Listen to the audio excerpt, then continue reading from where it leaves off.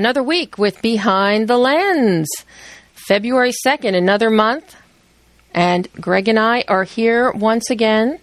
And so we don't forget to let anybody know, if you want to check out Greg and his handiwork, you can find his reviews on DVDs, films, interviews, and all at... Oh, thank you. deepeststream.com. Thank you. And if you're looking for me, you can find me at moviesharkdeblore.com.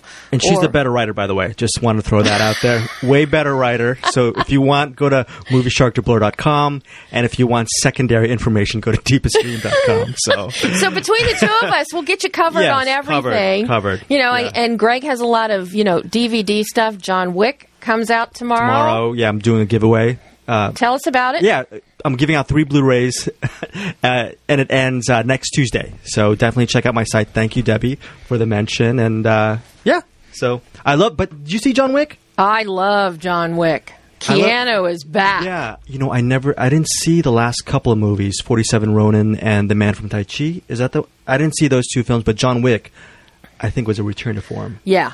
No, John. So. I was so thrilled when I saw John Wick in a screening. I paid money to go see it in the theater. Really? Okay. Do you pay money to see a lot of movies? I do. Wait, you already see a lot of movies without paying. Why do you? Oh, maybe it's the purity of.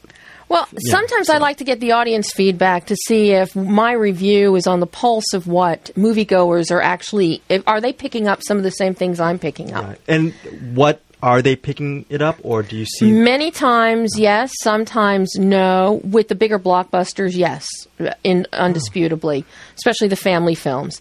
As my dad once said, I'll always be 11 years old.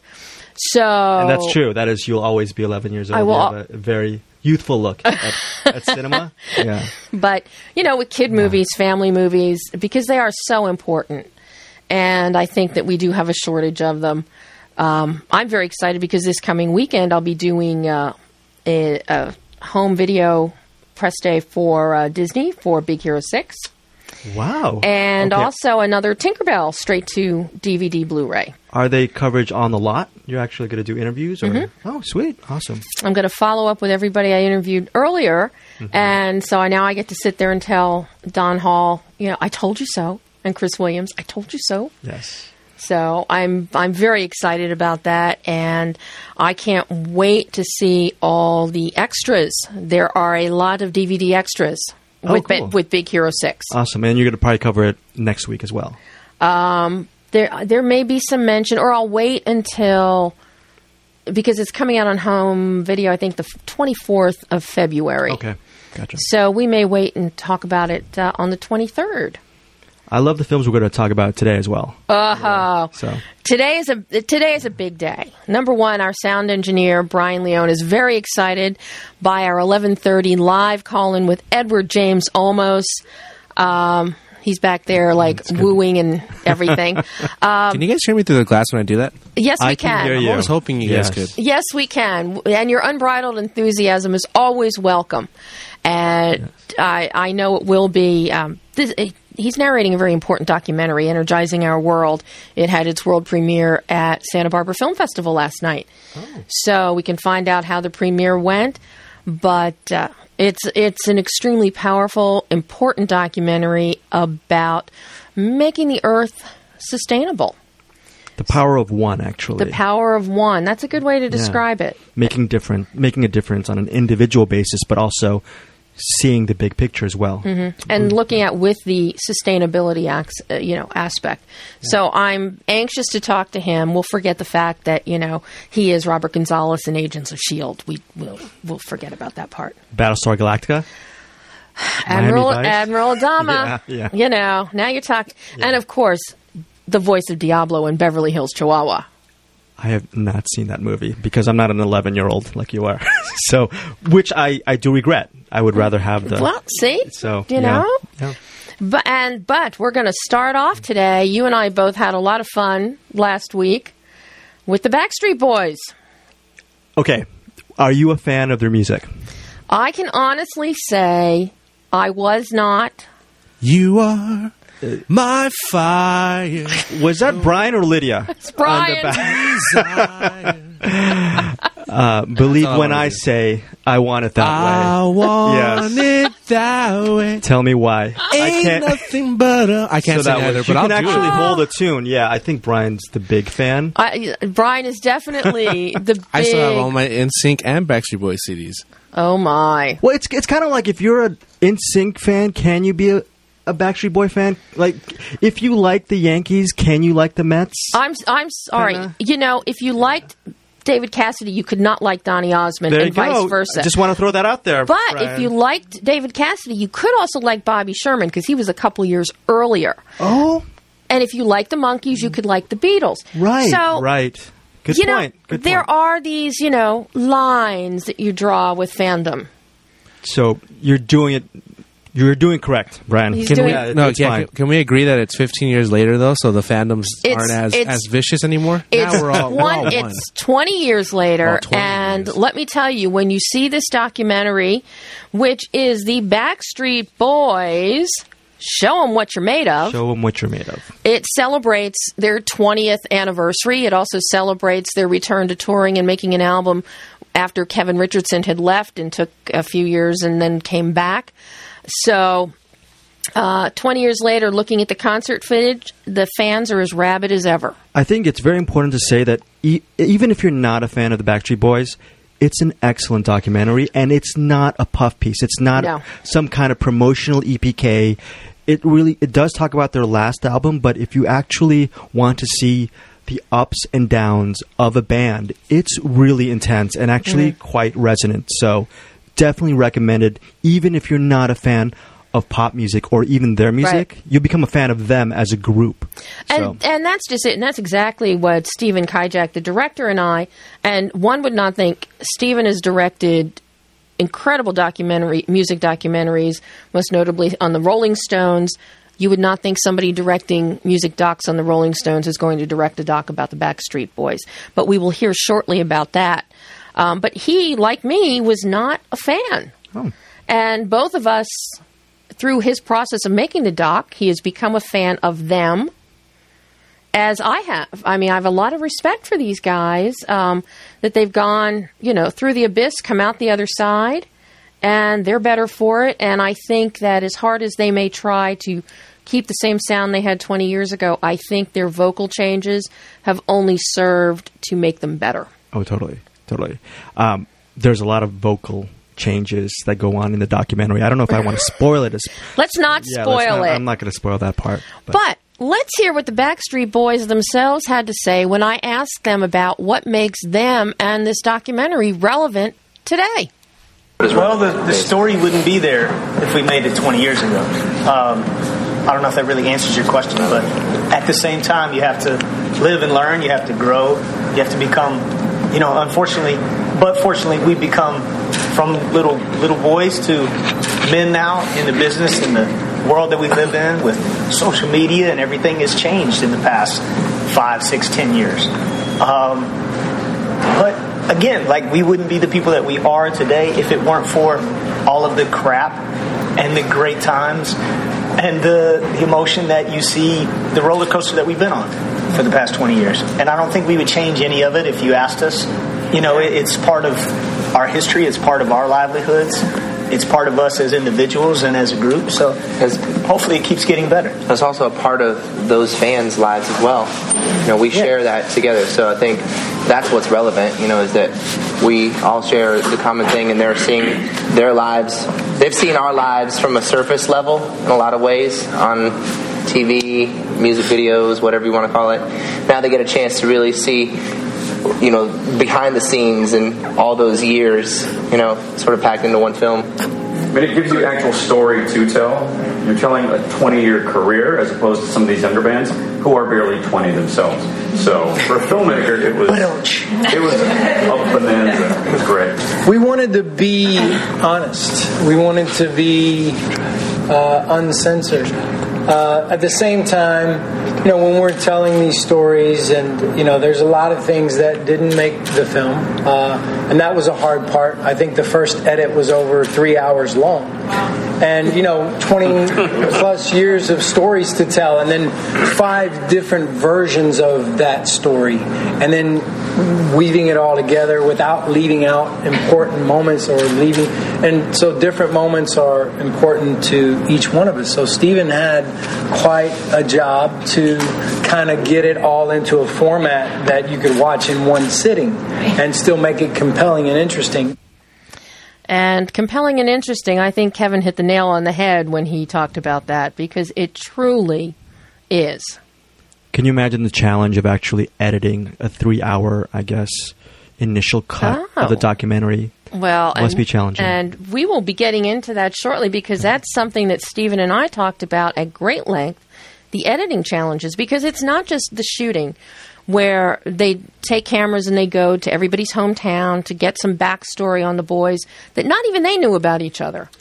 They looked really surprised when they visited each other's hometowns. That was, I found that to be extremely amazing and very telling when you saw their reactions to one another at learning more about their background, especially AJ taking ballet. What about Kevin and his bond with his family, going back home to Kentucky, I believe. Yeah. Yeah, and Nick also going back to Tampa and revisiting his elementary school. Mm-hmm. Really emotional stuff. And really real stuff, too. It didn't look really staged whatsoever. That was, and that, I think, is one of the things that, as a director, that Stephen and his cameraman, James Henry, I think that's what they're really good at, is those unscripted moments. They catch them as they're happening. They catch the reality and the humanity of them. And so, but I had to ask Stephen, as a director and not a fan of the Backstreet Boys, what made you want to do a documentary about them? Well, I mean, the origin story is such that when the production company called me the first time, and this is Pulse Films we're talking about, and these guys did films about LCD Sound System. They were making a film about Nick Cave. They'd worked with Bjork, Blur. I mean, they're cool. So they call me, and, having been admirers of my Scott Walker movie, and say, Backstreet Boys? I was like, you got to be kidding, right? Like, Nick Cave, Bjork, Backstreet Boys? You call me for Backstreet Boys? I don't think so. I actually turned it down because at the time I had that hipster chip on my shoulder. I'm too cool for the Backstreet Boys. And then Mia Bays, my producer, joined the team at Pulse and decided to helm Backstreet as a project. And she called me and was like, don't be an idiot. Like, this is actually going to be a great story. And it was a little tail between my legs. I kind of felt like a bit of a jerk for being such a snob. And you really, and I wasn't around for London. Like, they started just filming in London just to see if there was a story there. That's Mia, our producer. And, we had made a film together, and in a way it started because then the editor that cut my Stones film was hired. So it was like getting the gang back together. Like, creatively, I said, I could make a film about anybody with this team. How much fun is this going to be? And then you meet the guys, and within 20 minutes on the phone, I was just going, these guys have so much personality. There's so much story here, and they're so willing to tell their story. I guess the fear initially was that it would be just kind of a controlled puff piece, that they just wanted some, boy band propaganda and thank you very much. But it could have been more opposite. They wanted to be open. They wanted to be unedited and unscripted. And their reference points were, the Tribe Called Quest film or some kind of monster. I mean, they were thinking like cinematically. Like, this is the kind of film we want for ourselves. So I said, that's an opportunity. And I think they all took advantage of that opportunity. That's a great reference, by the way. This movie really reminded me of Metallica's Some Kind of Monster. How unfiltered it was, and how it really wasn't a sugary look at a former awesome boy band and how they're growing up. It's actually a real look at people and their loss and their tragedies along the years. And their triumphs as well. It's fantastic stuff. And it's also similar to what we saw from Sasha Gervais and The Story of Anvil. Yeah. The Story of Anvil. There again, totally uncensored, honest, pure. Out of the blue hit, too. Absolutely. Nobody expected that. Yeah. No, and then, of course, it sent Sasha on to direct Hitchcock. Right. Yes. So, well, before we get back to hearing more from Stephen Kijak, we're going to take a short break, and we'll be right back with Behind the Lens and more on the Backstreet Boys.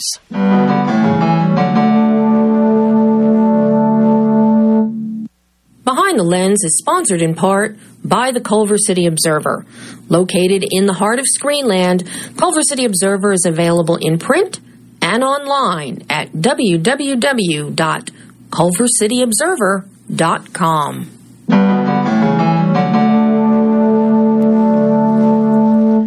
And we are back, Behind the Lens. I'm Debbie Lynn Elias, and this is... Greg Srisavasti.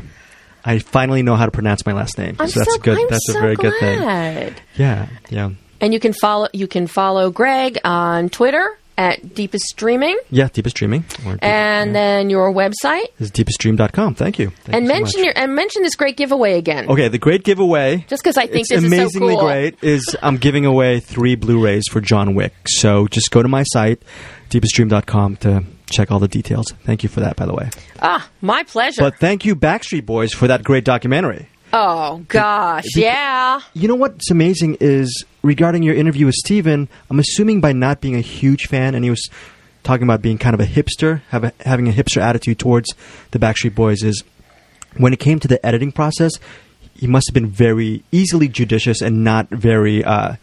he must have really cut it with a very even eye. And that's one of the things that I specifically talked to him about being precious with footage and whatnot. Because you've got so many voices, and as we heard when we were together with the boys, they like talking over each other's voices. Right. So you can just imagine when you've got wives, when you have kids, when you have family members, everybody wants to see this, that, or the other. And you're not kids anymore. But you're all behaving like them. In a good way. In a good way. Yeah. But, one of the catalysts for this entire process of this documentary was Kevin Richardson returning. And I asked Stephen about that. Had Kevin not left the group, stayed away, and then come back, would this have ever taken place? And here's what he had to say. Oh yeah, no, it was a big catalyst, and it just all the kind of storytelling elements were really in place. If it was a film about the Backstreet Boys as a 4-piece, just kind of making a new album, you'd kind of think, I'm not sure about this, but because there was like a reunion aspect to it, so that's interesting as a starting point. Because it's like there's an unknown quality. Like, is this going to work again? It is retrospective. It's a 20-year look back. But the fact that they wanted to push forward into their past together was, as a storytelling device, really exciting. Because I had done films where I just sat 70 people down and did interviews and then cut it together with archival footage. And that gets really boring after a while. To just get in a little van and ride around with them in their hometowns and get to know them that way, that made the film really feel like it was coming to life. And I think coming to life is a good way to put it. And the fact that there is minimal archival footage. Oh, it's all kind of here and now with them. And can you imagine Kevin just leaving a band for about, 5-6 years? I think it was maybe even more, right? Yeah. And they did 2 studio albums without him. And to just jump off that train, I don't want to call it a gravy train, but it was a really solid career. And just to take a little time off for he and his family. And during the Kentucky segment where he goes back home and he talks about the last days of his father and his family, and you just see him, what he's going through internally, because he seems like a very introspective person. It really hits home. It does, and I think the whole everything that happened with Lou Pearlman, their one-time manager, founder, creator, the Ponzi scheme, the prison sentence, that takes its toll. Especially, it takes a toll on somebody my age. It would definitely take a greater toll on a much younger person, and you can see that with the boys. Some of them still have problems. Well, Nick Carter, going back to the footage when he in elementary school when he's singing that, I think it's a Phantom of the Opera tune. Yeah. And you just see him saying that was one of his most amazing moments in his life. And you always think when someone's rich or successful that everything's going to be gravy. But it wasn't, and it isn't, and you just see it, how it affects people, and it's a really amazing documentary. So the humanity that it touches. Oh yeah. When you're watching it, and then what it taps into with each of the boys is really it's heartwarming to see, and it's something we don't see enough of. Right, and when you see them perform towards the end of the documentary, it really puts their performances and their music into context, which is fantastic. So. And what's interesting is, as Stephen told me, they were never going to include any of the new concert. That is weird. Yeah. But as things were developing, as Stephen called it, he said, this was the cherry on top. We had to include it, as they saw in editing how this was playing out. Their dynamic, right? And the journey, they knew they had to include part of this concert footage. And you know, as Stephen, he can't give enough praise to his editors, Ben Stark and Cinzia Baldassari. They are amazing. And so I talked to him about how you take all of this footage, how you take everybody's handhelds, all the footage of following them around, because they only used 2 cameras while they were shooting. For the concert, they actually used 6 cameras and then picked up some of the concert footage, but not a full concert package. So it's interesting to see the differences in there. But when it came to the editing, you know, how do you take all of this stuff and distill it down into a workable hour and 45 minutes? And here's what he said. And you just have to find your themes, figure out the stories you do want to tell. I mean, you start cutting it long. I mean, I just start by running everything chronologically and going, what happened on day 1, what happened on day 9, and you just line it all up, and things emerge. You know, it's themes emerge, and then chronological arcs emerge. You know, each hometown had its own little shape, and maybe they each had 3 chapters, and you had to figure out, I think we can only give them each one. Or maybe there's a couple that we can split them up. Part of Nick's hometown ends up kind of being a bit about AJ, you know, so figuring out how to balance it like that was tough, because you've got 5 individual stories. You've got the story of a band that's going into the past and into the future. But that's brilliant, because it's not like you have one boring thing that's like, and then. We could go back and forth in time, and it's finding those portals and those connections and the surprising shifts in chronology and space. That's just what makes an edit exciting. And luckily, they're each so interesting that we had a surplus of great stuff.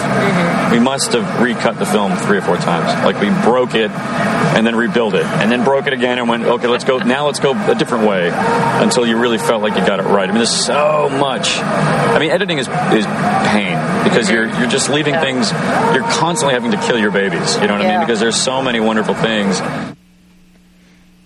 So, yes, we are constantly killing our babies with editing. Not good to kill your babies when you're editing, I guess, right? Well, but that's where it becomes very important that things are not so precious. Right. I kind of want that long 3-hour cut, though, for the Blu-ray release. Well, guess what's going to be floating around out there? What, just extra footage, you think, probably? All the extras. Oh, all the extras. All the extras. Yeah. And apparently some of the extras are already out floating around in Europe now, and for fans. And I think, if I'm not mistaken, we're going to have some of them popping up via iTunes. On VOD and iTunes. On VOD and iTunes. Cool. And then there will be all of this extra stuff. But sadly, we will not have an alligator. No alligators. No alligator. No rabbits. No rabbits, no alligator. There's a great Howie D story regarding rabbits. I'm not going to spoil it for you guys, but when you check it out, you know, it's going to be amazing. Okay. The only story that I wasn't enamored with was AJ commenting on his toenails. Oh, gotcha. That, okay. AJ, that was a little too much information. That was on a need-to-know basis. But, we can live with that. So, going back to this editing process, with all of this footage, how many hours, how many months did they spend going back and forth and going back and forth? Collecting everybody's notes, and then just sitting there and just going through each one with my editor, sometimes with Mia, and just going, I agree, I don't agree, we can work on that. And you just have to let your gut kind of guide you. You want to take on as much of their stuff as you can, but sometimes, clearly they don't have perspective on themselves, because it's very intimate and personal. Right. So luckily, that I think the benefit of having a non-fan helming this thing was really important. because I wanted to make something that was interesting to me, and I wanted to bring those non-fans along on that journey with me as well, and find a way through this that would allow us, to create a good deal of empathy and interest in these guys. And of course, as we briefly mentioned earlier, does it help him in his work as a director in making those hard choices? So we weren't precious about anything. I mean, we just wanted to go in there and make the best film we could that was as honest as we could. But again, I have to give my editors a massive amount of credit, because sometimes I feel like what am I doing? You know what I mean? You're just kind of orchestrating different elements, and I'm leaning on the creative skills of these amazing people. It's the editors are the unsung heroes. I mean, the films are made in the editing room. Right. Here's the thing. I'd like to ask your opinion on this, but when people say films are made in the editing room, do you think that's definitely a truism, or do you think a film, like Hitchcock, he already has the film shot by shot in his head already? Okay, right? the film. Okay, when you're talking Hitchcock, the film is made in Alma's eyes. Very true. Going back to that film Hitchcock and history. The film is made in Alva Reville's eyes. Oh, no, I'm kidding. Yeah, of course. For those that don't know, that was Alfred Hitchcock's wife and indispensable. Speaking of unsung heroes. I think Alma definitely, she was the right hand and the left hand. Right. When it came to Hitchcock. But when filmmakers say that the film was made in the editing room, do you completely agree with that? Like, most films are found in the editing room, or are there a lot of filmmakers who actually know what they're going to shoot, and from first cut to final cut, it's completely their vision? I think Gus Van Sant is a perfect example of their vision from start to finish. Right. I think Terrence Malick. Right. From start to finish. My favorite Brian De Palma is like that as well. I think for many people, and I talked at length with Wyatt Smith about this the other week when I interviewed him for Into the Woods, but we talked about some other things as well. And the editor truly can just, what you have on, what you're shooting, the editor then can shift that and shape it into whatever story. You can shoot something straight through with a shot list, but then come right back and cut it apart. And we have not yet. Oh, we're waiting. We are waiting. Our connection is being completed with Edward James Olmos. So we're going to chat and buy some time here, and we'll finish up with the Backstreet Boys later in the program. Nice. But while we're waiting for Edward to get on the phone, let us mention our visual aid today. Ephraim Katz's The Film Encyclopedia. The Film Encyclopedia. It's a must-have, right? For any cinephile, for anybody that likes film, you really must have it. And I'm looking in the booth. And we are ready to go to talk with Edward James Olmos. Hello, Edward. Hello. How are you, Debbie? I am fine. I am so thrilled to talk to you about this documentary. I'm thrilled to talk to you no matter what. It's been a long time since we last saw each other. I think it was at one of the Latino International Film Festivals. Oh, fantastic. But, Edward, this documentary is amazing. Absolutely amazing. Everybody knows you, not only for your indelible roles and your iconic characters, but also for your activism. And now getting into the planet, this is a new kind of activism for you, is it not? Well, in many forms, in using, saying, have you seen my other documentaries that I've done on the water and solar power and stuff like that? Unless you've seen my growth throughout the last 45 to 50 years, you wouldn't know whether or not what I've done. So, this is a long time coming, and it's been very, very much an ongoing process. And it became obvious to me that we had an incredible world here when I was very young. I'm sorry, I'm hearing a feedback. Can you hear it? Oh, we can hear it a little bit, but we can still hear you. Okay, good. But basically, what I did when I was small was I used to be with my great-grandfather who helped raise me. And we had like a little piece of land. It must have been maybe 10 feet by 30 feet. And on it we would grow, tomatoes. There would be chili. There would be cucumber. There would be lettuce. Little things. And then we had an avocado tree on our property. And we were right in the middle of East L.A. And then to supplement our income, we would go during the summers and to picking with the migrant workers. We'd go out and pick fruit, and the whole family would go. So we'd go out there, and it was a lot of hard work, but it was also really kind of a communal feeling. It was a very, very strong communal feeling because there was a lot of kids out in the fields, and we're all picking oranges and fruit. And so my love for understanding the environment came in since I was born.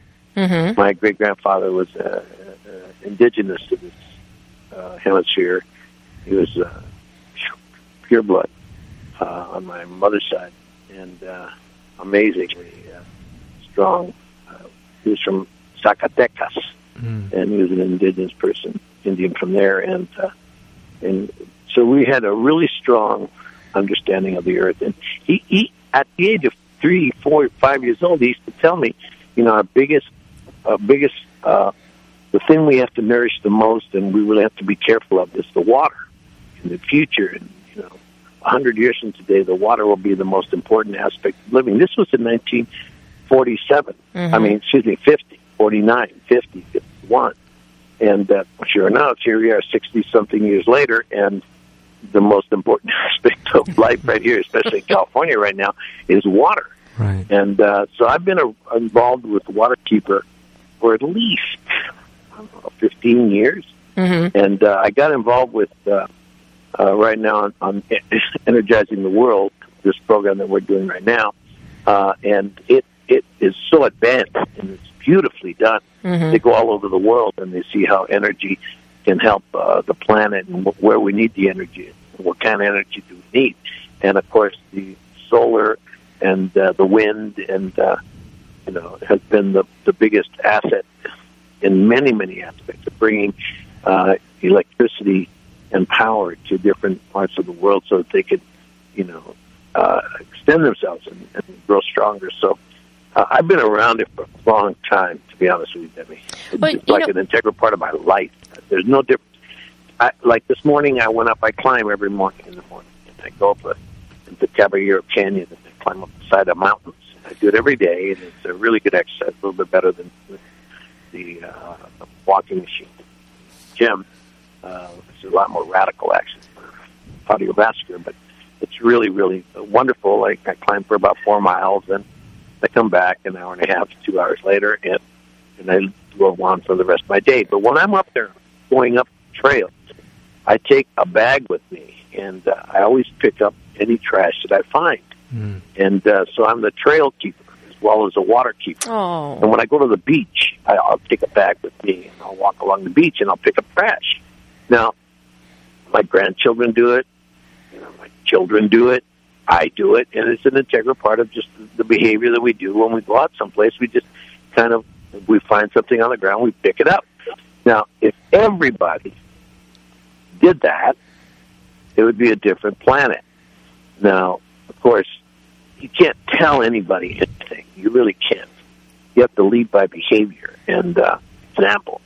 So, I just, like today, you're asking me this question, and so I'm saying it, and maybe somebody will hear it and say, it sounds like something that's what I do, or I should try that. And, it's a lot of, it really changes the whole perspective of your life as soon as you start to do that kind of behavior.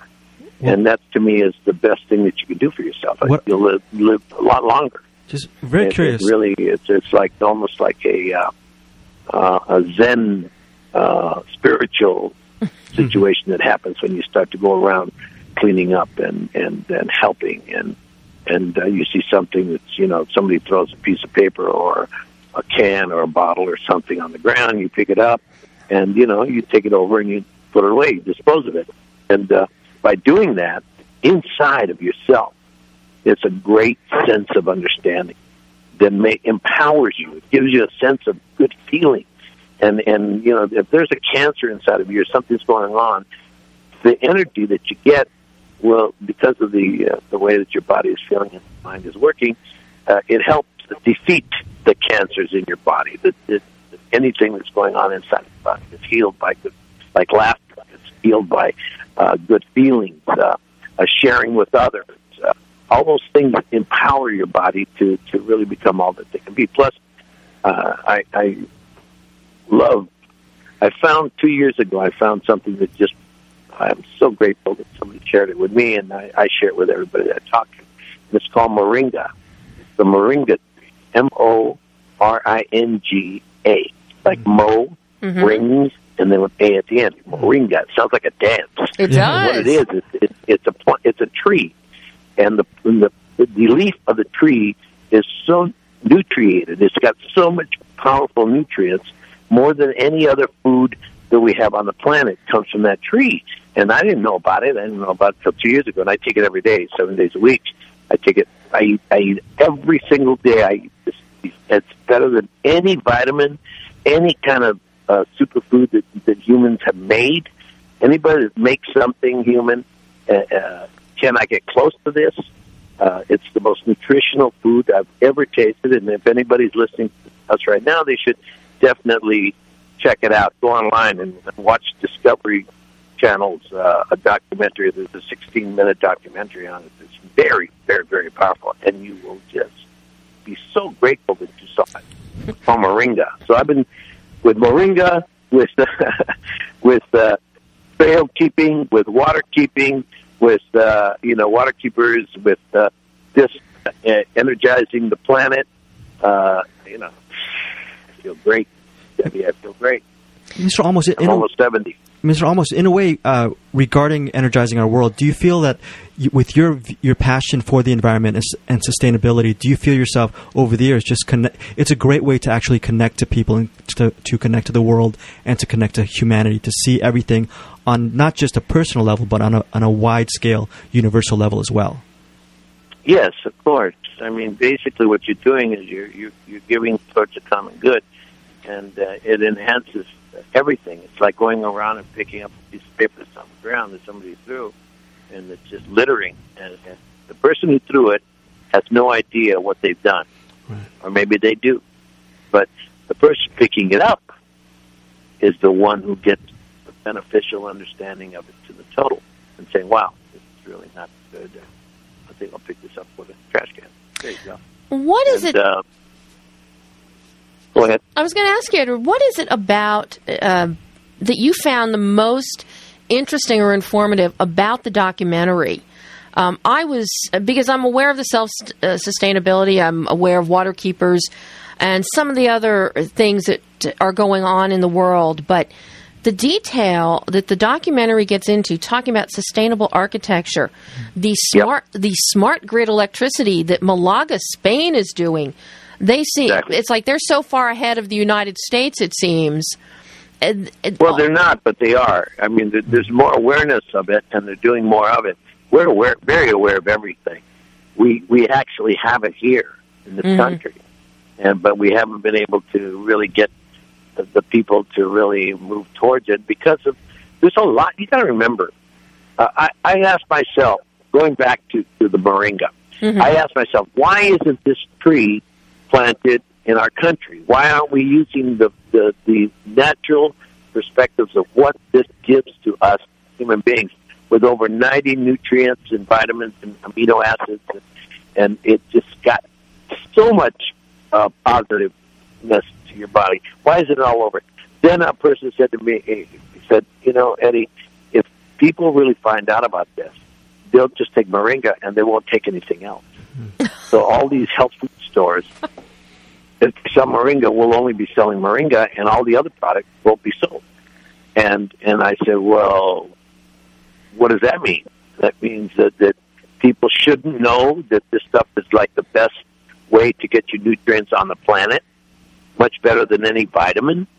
You know, if you see the content of a moringa leaf when it's gram for gram against, all the other foods that there are on the planet, you're going to realize, you say, holy mackerel, this stuff is just unbelievable. And no human being has made it.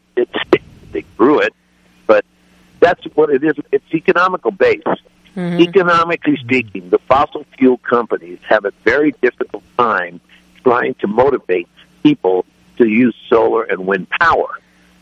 And so, what are we talking about? We're talking about economics and what drives us if it isn't economics. So our country it doesn't have moringa because it would put a lot of different people in the pharmaceutical business out of business.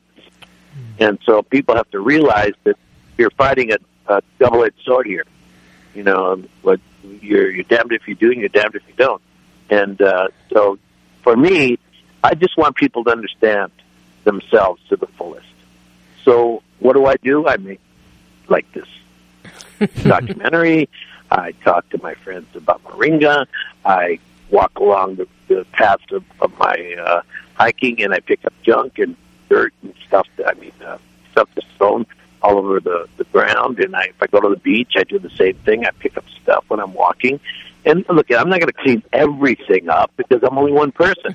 Right. But I can do a pretty good job of getting rid of some stuff while I'm out walking along the beach and I see something on the ground.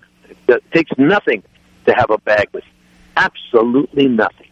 Mm-hmm. People say, I'm not a junk collector. I'm not a trash collector. I'm not going to go around cleaning up other people's messes.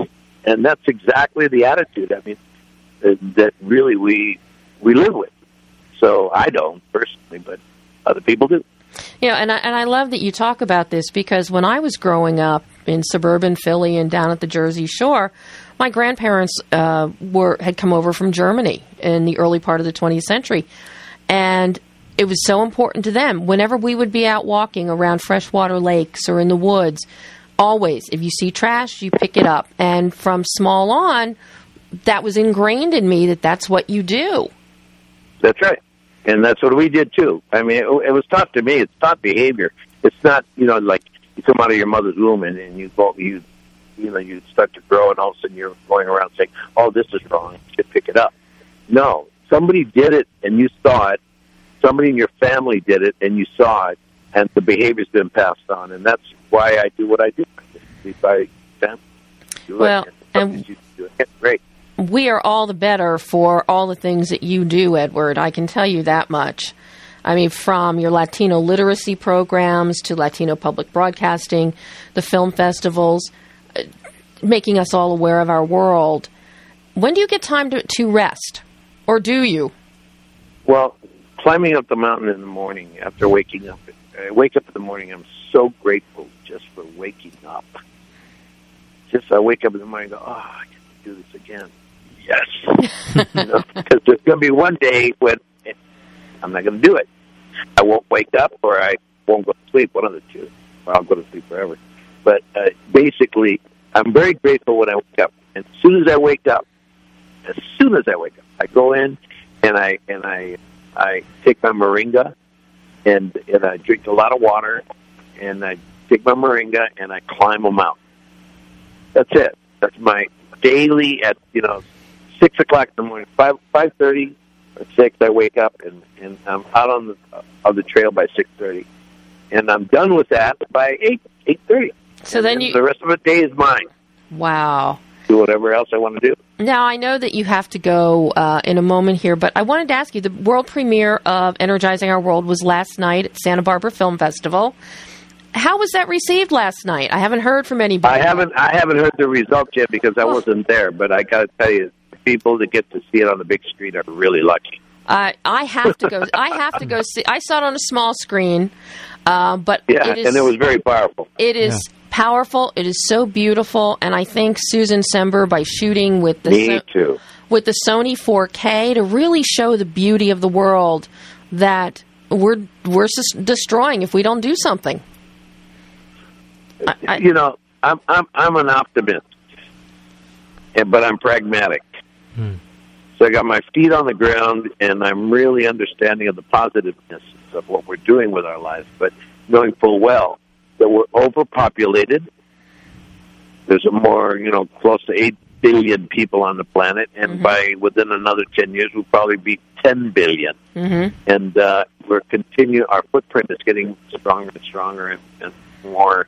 So we have to enhance the usage of natural energizing power.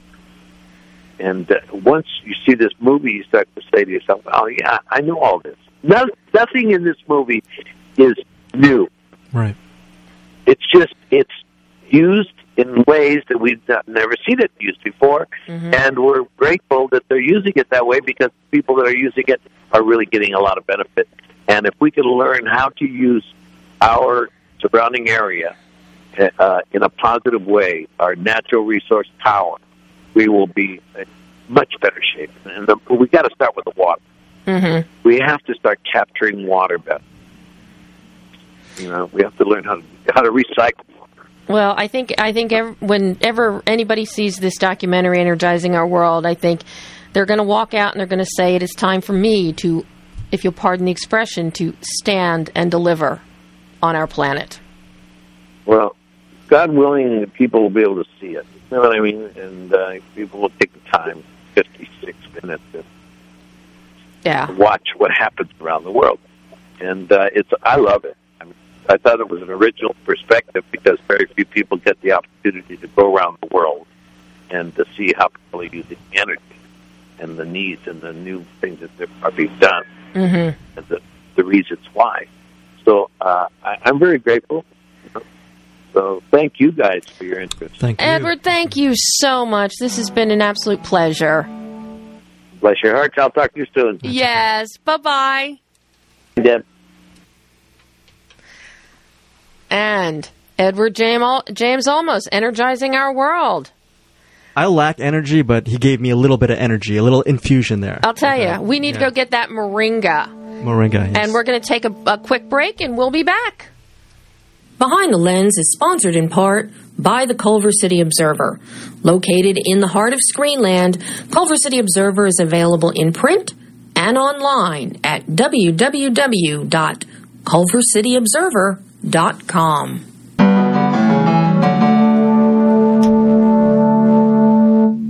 And we are back behind the lens. And in case you're just joining us, you just missed a great conversation with Edward James Olmos. Very good interview. Talking about a new documentary from Susan Sember, Energizing Our World. One of the glaring statistics, I had no idea, 1.4 billion people in the world, they don't have access to electricity. I found. I knew that the numbers were large. I had no clue it was that large. Yeah. But, listening, I want to find out more about moringa now. If this is what's giving Edward all of his energy every day. I've never even climbed a mountain. And the fact that he's almost 70 and he's climbing a mountain every single morning for a couple of hours, wakes up at, 5 or 5:30 just to go to his local... 6:30, he's on the trail. Oh, wow. By 8:30, he's done. Yeah. But I wouldn't survive a mountain. Could you do it? Could you do the hike? Are you crazy? Okay, all right. Please. It'd be nice. It'd be kind of cool. It would be kind of cool. I don't think the knees and the ankle would withstand it, but I'm always game to try. Right, okay. As long as there are no cliffs that anybody can push me off of. So that's not on your bucket list? That's not on the... climbing every mountain is not on your bucket list? No, climbing every mountain. I will leave that to Julie Andrews and Christopher Plummer. Okay. Which, of course, they will be doing at the TCM Film Festival next month. Oh, okay. Wow. Sound of Music opens the TCM Festival, and it's confirmed, they will be there opening night. Not bad. Yeah. So, see, that's... You're not too crazy about that TCM Film Fest, are you? No, I am... No. You just love it so much, though. I truly, truly do. Yeah. And because it preserves our history. It promotes our history with film. And if we don't understand or know where we came from, there's no way you're going to know where we are now or where we're going. Just as Edward was talking about with the planet itself. Right. Okay, very quickly about the TCM Film Fest. Last year was the first time I covered it. Mm-hmm. It's so amazing just to see how many people line up around the block on Hollywood Boulevard. I saw a screening of How Green Was My Valley, that great John Ford film. It was so hard to get tickets to that. just moviegoers from around the world. You were there for that screening? Yeah. I was the cougher. Oh, okay. Oh, yeah, sorry. Yes, no, I was the cougher that Maureen O'Hara called me out on. Oh, nice. And made me stand up so God could bless me. Yeah. Yeah, that'll go on my tombstone. But both those, Energizing Our World is such an excellent documentary about making a difference. Like Edward was saying, just picking up trash, just energizing your neighborhood with all the small decisions you make as a consumer and as an inhabitant of this planet. So yeah, I mean, I'll walk around my condo complex, and if there's trash, I will pick it up and I will take it and put it in a dumpster. Okay, I'm finally getting rid of 2 old cars that should be in a dumpster, but so slowly but surely, every little bit helps. But the documentary, when it talks about the sustainability through ag parks, sustainable agriculture, energy, electricity, mentioned the smart grids in Malaga, Spain, the new technologies that are shown through a dye company in Amsterdam, how they can now dye fabric without water and without toxins. This is all, and to have it all cohesively put together in this one documentary. And taking advantage of a tropical climate to actually create a sustainable building without using too much electricity. It's amazing. Yeah, I mean, I can't recommend it highly enough. Anybody that has a chance to see it. Any film festival that is contemplating showing it, do it. And also, like you were saying, shot on 4K, it's not just a talking head documentary. No. It's a beautiful documentary for the eyes as well. Very much so, and shows us the beauty that we need to preserve. Mm-hmm. So, and speaking of beauty, for many of the ladies out there, we'll go back to talking about the beautiful men. Man Crush Monday. Man Crush Monday. Great one. Right. Man Crush Monday. Edward James Olmos and the Backstreet Boys. Backstreet Boys for Brian. Who, by the way, can carry a tune. He actually was apologizing, but he's not a bad singer. We should actually have him sing a couple notes every single segment. I think so. Intro, outro, Brian, maybe. Had we known this, he could have done the theme music for me instead of Andrew. I can't say his last name, but just because I can't pronounce it. But we quickly have a final piece of my interview with Stephen Kijak about... did we do this one? We did it. We did this one. We're on the last clip. Well, we're on the very last one. And last clip. We're back to the boys themselves. Oh. Giving a wrap-up of... And this is... it's a great observation by Kevin Richardson talking about what this documentary, what the Backstreet Boys, show them what you're made of, is to him. This idea of the film started off as a making of, let's film us with our phones, with our own handheld recorders, making this album, this 20th anniversary album, making this tour, let's film this. And then when our management took us to Mia and Pulse Media out of the UK, and then we got Stephen on board and we all sat down, we're like, we don't want this to be a VH1 behind the music. We already did that. We don't want this to be a fluff promotional piece. We have a lot of stories to tell. We've lived an extraordinary life. The 5 of us have worked as a team and made our dreams come true. And we just trusted and we're honest, and we let the cameras roll through the whole process, and we trusted in Stephen and Mia, and that's what you have. So. And that is what we have. That is what we have. Very quickly, yes. If you really, just all the listeners here, if you really want actually a great companion piece to Behind the Lens, just go to movieshark2blur.com, because Debbie writes really in-depth and really excellent reviews. They're not showy for show's sake. They're actually really informative. And off the record, I copy and paste all the reviews and I put it on my blog. Hope you didn't know that. Just want to throw that. Legal matters. That's where all my one-on-one interviews right. are going. Yeah, You're going. Yeah. Drive traffic. I just link. It's good to know. No, but in all seriousness, just go to her site. It's really great stuff on a real movie lover site. So I appreciate that. Thank you. I'd like to thank for all my years and all the money and all the work and all the aggravation in the industry. It pays off. That it pays off somewhere. Yeah. Now, I know next week you will not be here, but the following week we are in for a real treat for pre-Oscar, pre-Spirit Awards. Right. There will be 4 people here? The Terrible Trio will be here. Oh, okay. You, me, and Chad Miller will be back. And then joining us, a real treat for us, is a good friend of ours, Josh Idikoff, third-generation projectionist.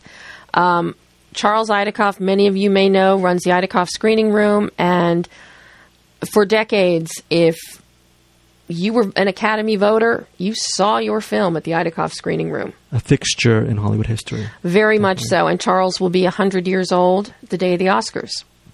I had no idea. Wow. So Josh is going to be here and maybe hear some Charles stories. No, Charles, if you're listening, and I think you are not allowed to come to Whittier. Next week, I'm going to be here, maybe alone, but we're going to hear from the director, Marjane Satrapi. The Voices is her new film with Ryan Reynolds, Anna Kendrick, Jackie Weaver. She did Chicken with Plums and Persepolis.